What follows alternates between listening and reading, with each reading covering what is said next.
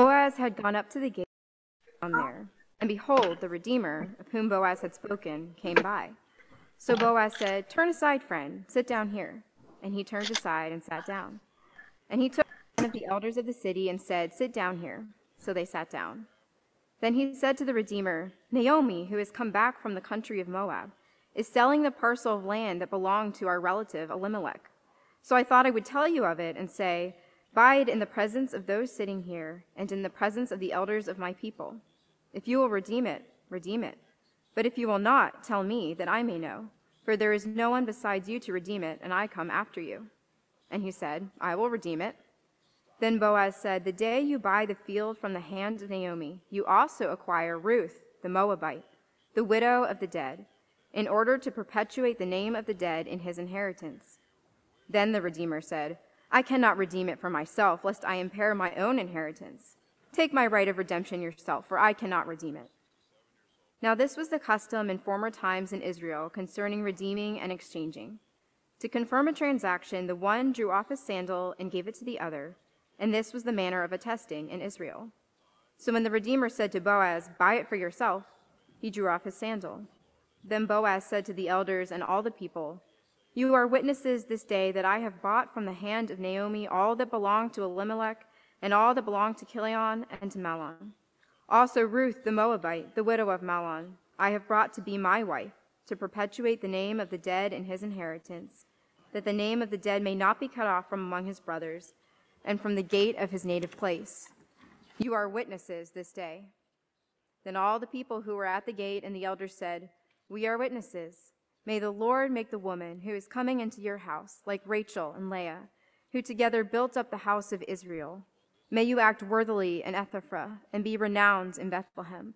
And may your house be like the house of Perez, whom Tamar bore to Judah, because of the offspring that the Lord will give you by this young woman."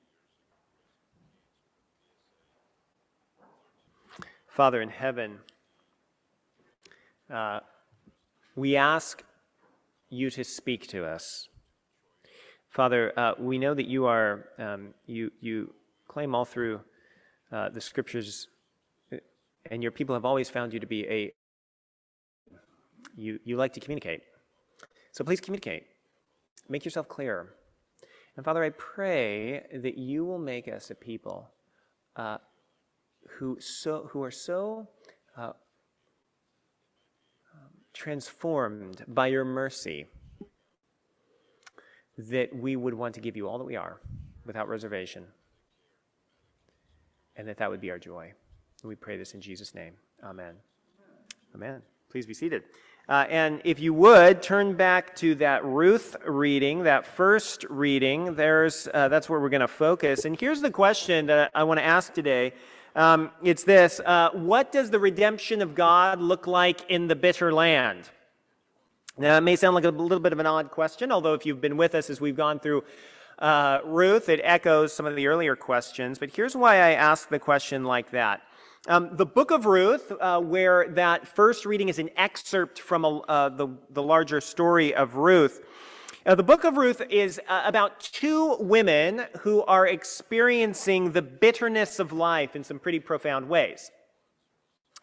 So if you've been with us, you know that it all starts with this woman called Naomi, and Naomi is married, and she's got two sons. She's living in Israel, but then famine hits.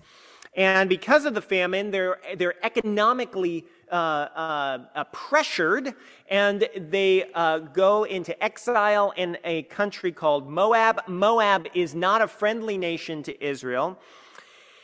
And there in Moab, her husband dies, and then her two sons die, and Naomi is left alone. At least she's almost left alone. She's the only one she's got with her is her in-law, a woman called Ruth, who's from Moab. And you remember the story, the two trek back to Israel because the famine has ended. But when they get back to Israel, when they get back to Naomi's hometown, Bethlehem, they are desperate and they are bereaved, and just the wheels of life have come off. They're living in the bitter land. And so their question, understandably, is there any redemption for them when life lands you in the midst of the bitter land?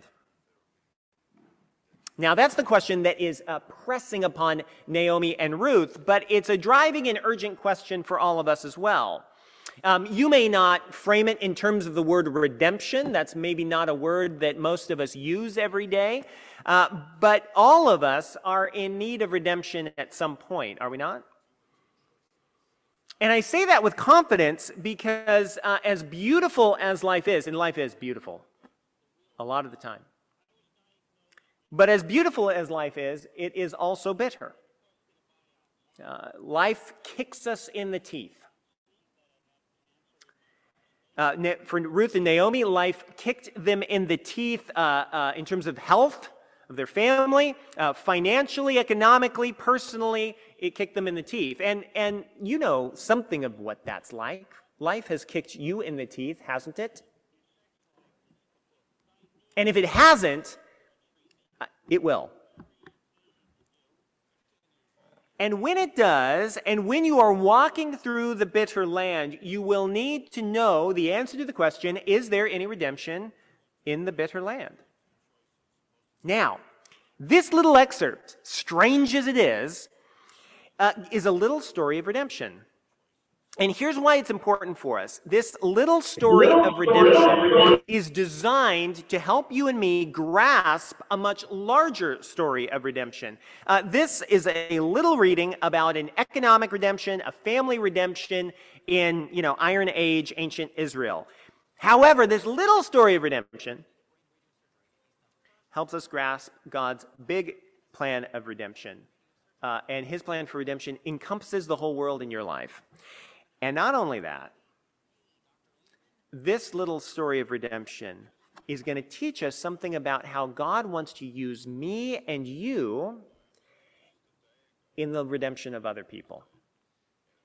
God wants to use you and me in the story of redemption as kind of agents or ambassadors of redemption in the lives of the people in our family, in the lives of people at your workplace, in your industries, in your family, in your neighborhood, in our city, all over the place. We are to be not only recipients of redemption, we are to be agents of redemption. And this is a little story that gives us some insight in that. So, here's what I want to show you. Redemption is a reversal. Number two, redemption is a reversal at great cost. And number three, redemption is a reversal at great cost that fulfills God's word. Let me show you what I mean. First of all, redemption is a reversal. Take a look at the reading on page 7. It says this, "Now Boaz had gone up to the gate and sat down there." This is the city gate. "And behold," that means, check this out, this is important. Last chapter, and Clint preached on this last week, so go and listen to it. The night right before this scene that we're reading, Ruth comes to Boaz in the middle of the night and, long story short, basically asks him to marry her. And Boaz is really open to the idea, but there's a problem. And to explain the problem, I need to explain a little bit about the Old Testament Mosaic law. Look at verse 1. Do you see that word redeemer? A redeemer or a family redeemer, it was somebody who was designated in the family. And the family redeemer's job was to intervene if somebody in the family or some portion of the family experienced. So for instance, if somebody in a family was murdered, it would be the family redeemer's role to find the murderer and bring the murderer to justice. Or if somebody in the family fell into slavery, it would be the family redeemer's role to search out that person and arrange and buy back that person's freedom.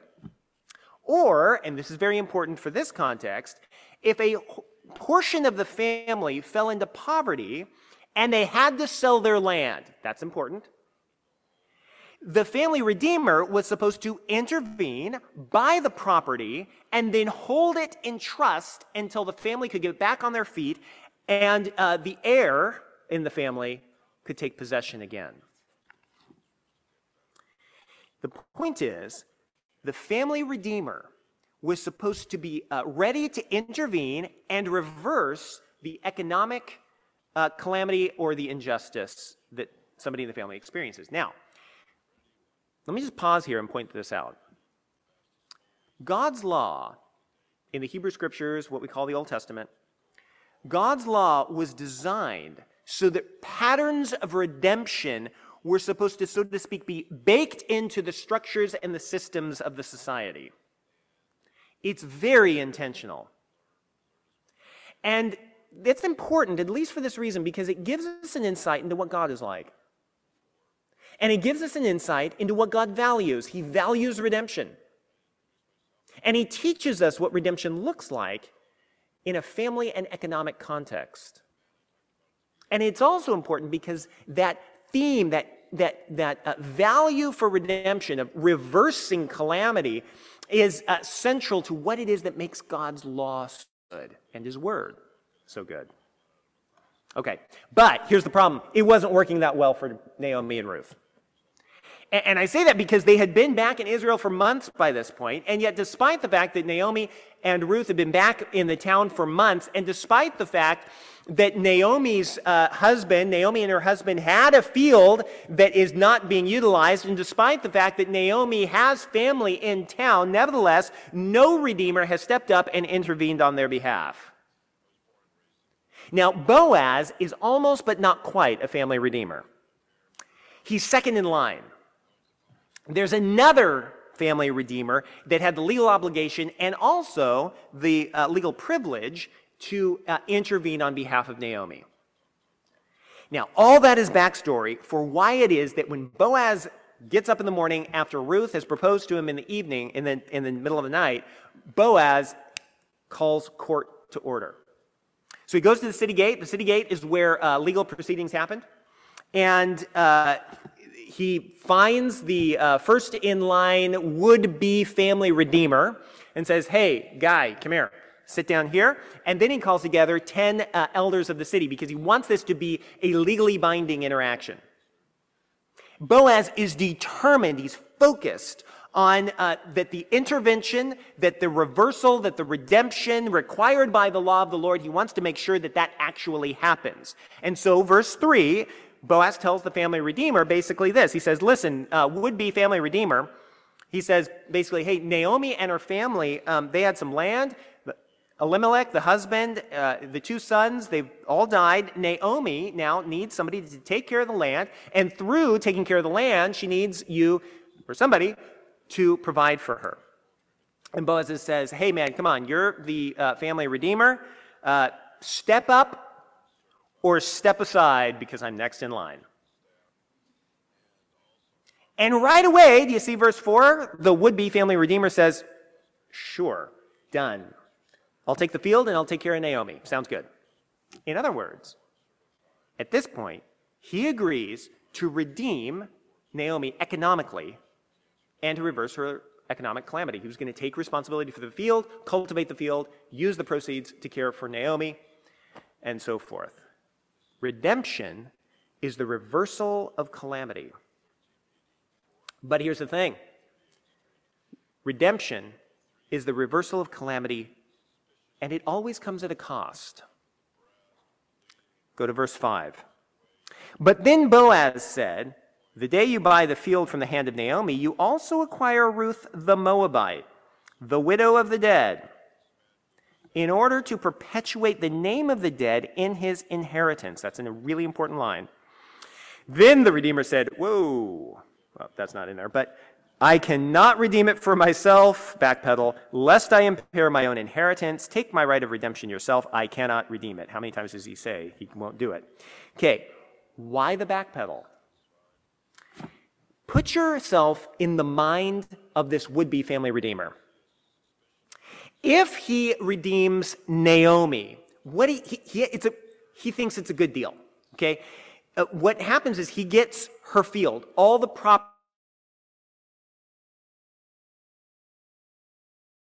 he needs to care for an elderly woman to make sure she has a retirement.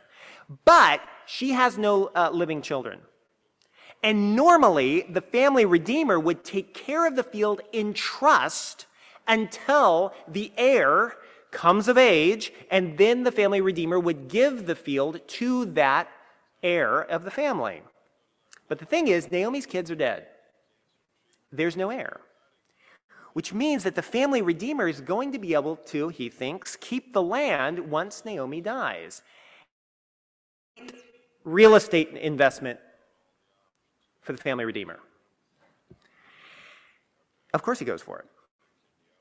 But then, right then, and Boaz is not a little sneaky here, okay? He holds back some very important information, okay? He's a negotiator. Right then, Boaz mentions Ruth. And Ruth changes the situation. Why? Well, more Old Testament law.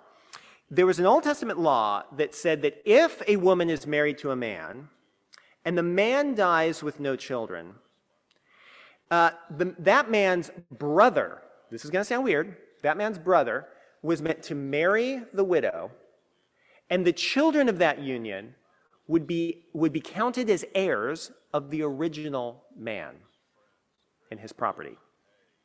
Now that sounds odd, but part of the point was it was a law to ensure that widows could be cared for and that family lines didn't die out. And again, it's all part of the theme about how God wove redemption right into the fabric of Israelite society. God wanted a plan of redemption that included widows. He wanted a plan of redemption that even included continuing the line of deceased husbands. Now, keep that in your mind and go back to Boaz, because now Boaz tells the would-be family redeemer about Ruth. And the idea is that when this would-be family redeemer takes over the land, he also needs to marry Ruth. And any children of his union with Ruth is going to be counted as descendants of Elimelech and Naomi. And therefore, when those kids grow up, the would-be family redeemer has to give them their land. Now, that's what it meant for somebody to be the family redeemer. And the family redeemer thought it was a great real estate investment until he found out about Ruth, because now he finds out that if he goes through with this, he's going to not just get a field, he has to reorient his entire life around marrying Ruth, raising children. They won't be considered his. Then he has to work a field, all the investment that goes into working a field in addition to the ones he presumably already has, and all the work that he puts into this new additional field will eventually not go to him. It'll go to the surrogate kids that aren't yet born. Do you see the cost? He's being asked to reorient his entire life for years to come in ways that he cannot anticipate, so that some kids who have not yet been born can gain an inheritance based upon his hard work. And that's a redemption that's too costly for him. And so he backs out. And I wonder, in our gospel reading, take it and read it again. When Jesus says, sell your possessions and give to the poor, and then come and follow me. And Jesus says that to the young ruler, it says, because he loved him. But it was too costly. And just like the rich young ruler says, no, that cost is too great, so this would-be family redeemer backs out. But as he backs out, Boaz steps up. And Boaz shows us what a real family redeemer looks like.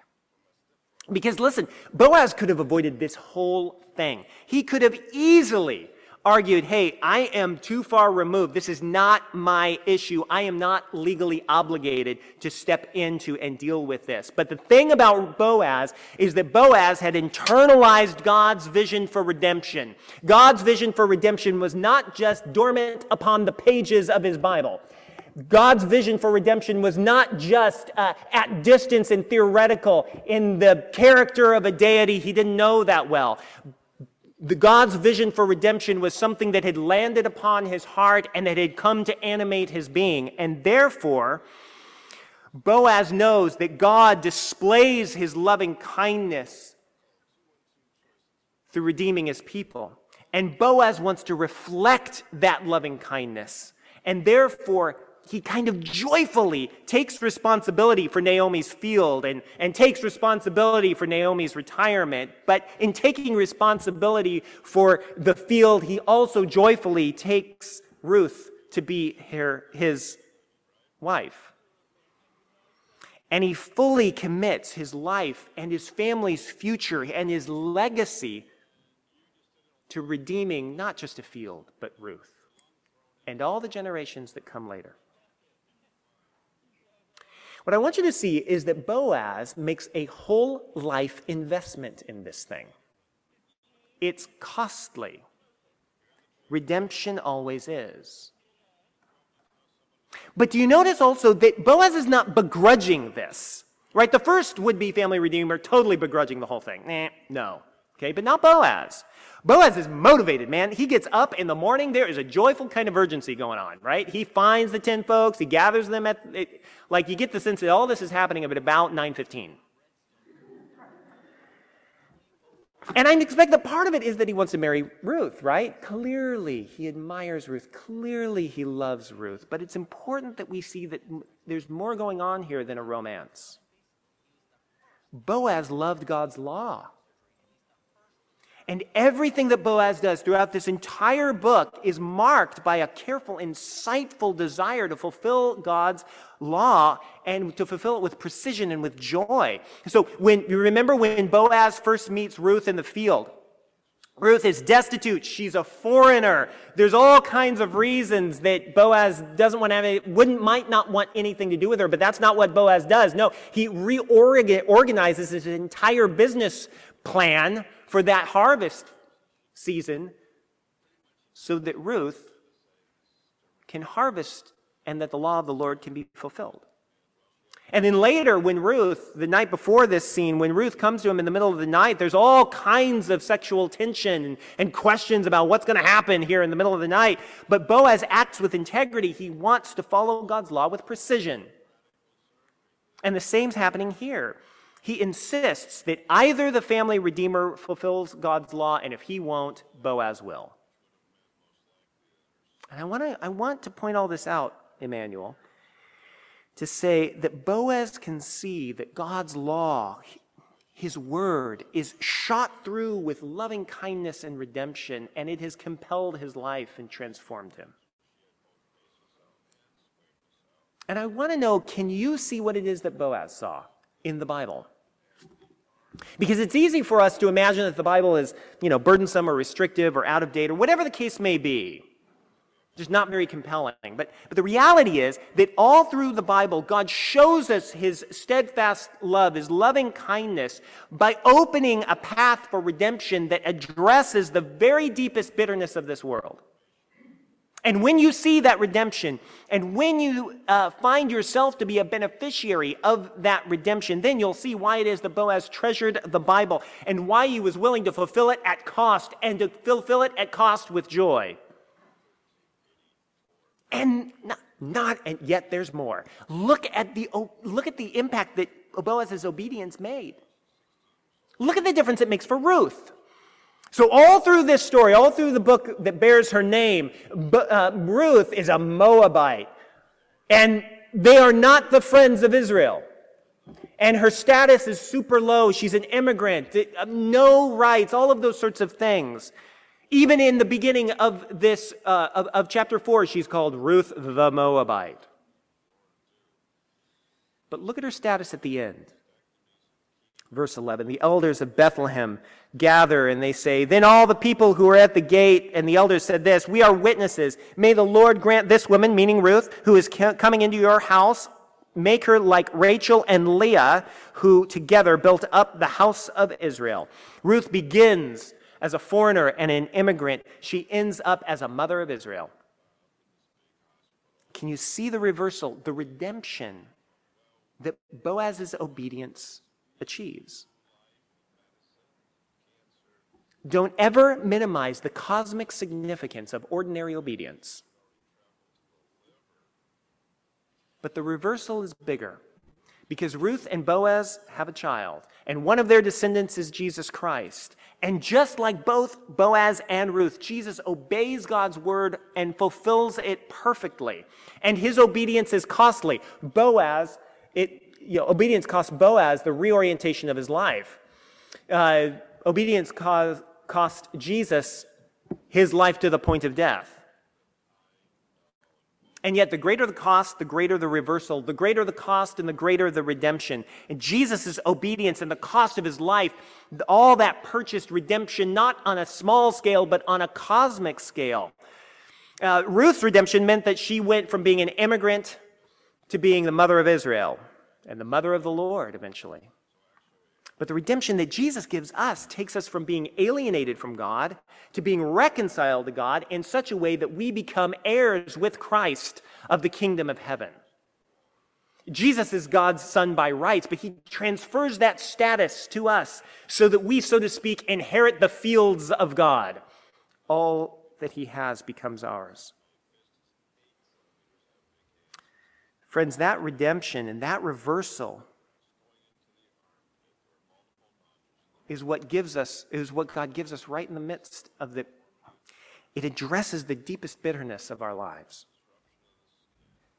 And here's the thing, not only does God give us that big redemption and that transformation of our status and our identity and our future and our legacy, all of that is reversed. Not only does God give us that, but when we become beneficiaries of that, he commissions us to be ambassadors of it for others. We get to be like Boaz. We get to fulfill God's word with joy and obedience. And as we obey God's word with all of its costs, and do not hear anything other than, it will be costly. Anticipate the cost. But do not forget the joy. And as we get to obey God's word because we are beneficiaries of that redemption, we get to be ambassadors of redemption in our families and in our workplaces, in our industries. Go home and pray about what would redemption look like in the midst of your industry. Isn't that exciting?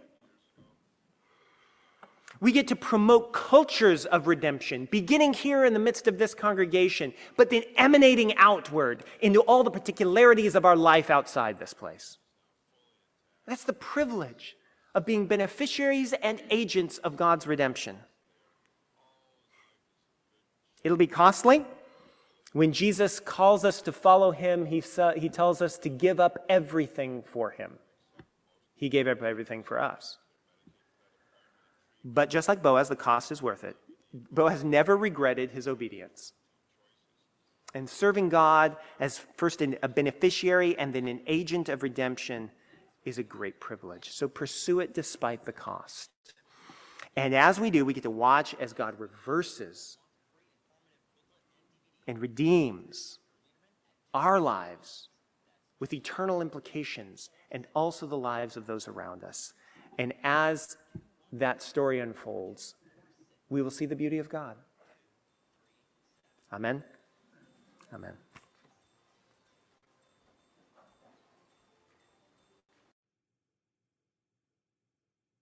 Hello, everyone. My name is Jim Saladin. I'm the rector here at Emmanuel Anglican Church. Our church exists to see and describe and reflect the beauty of Jesus Christ for the flourishing of our city. And I hope this podcast encouraged you in that way towards Christ. If you're here in New York City, we'd love to see you. Please join us on Sundays at 11 a.m. Generosity drives everything we do at Emmanuel.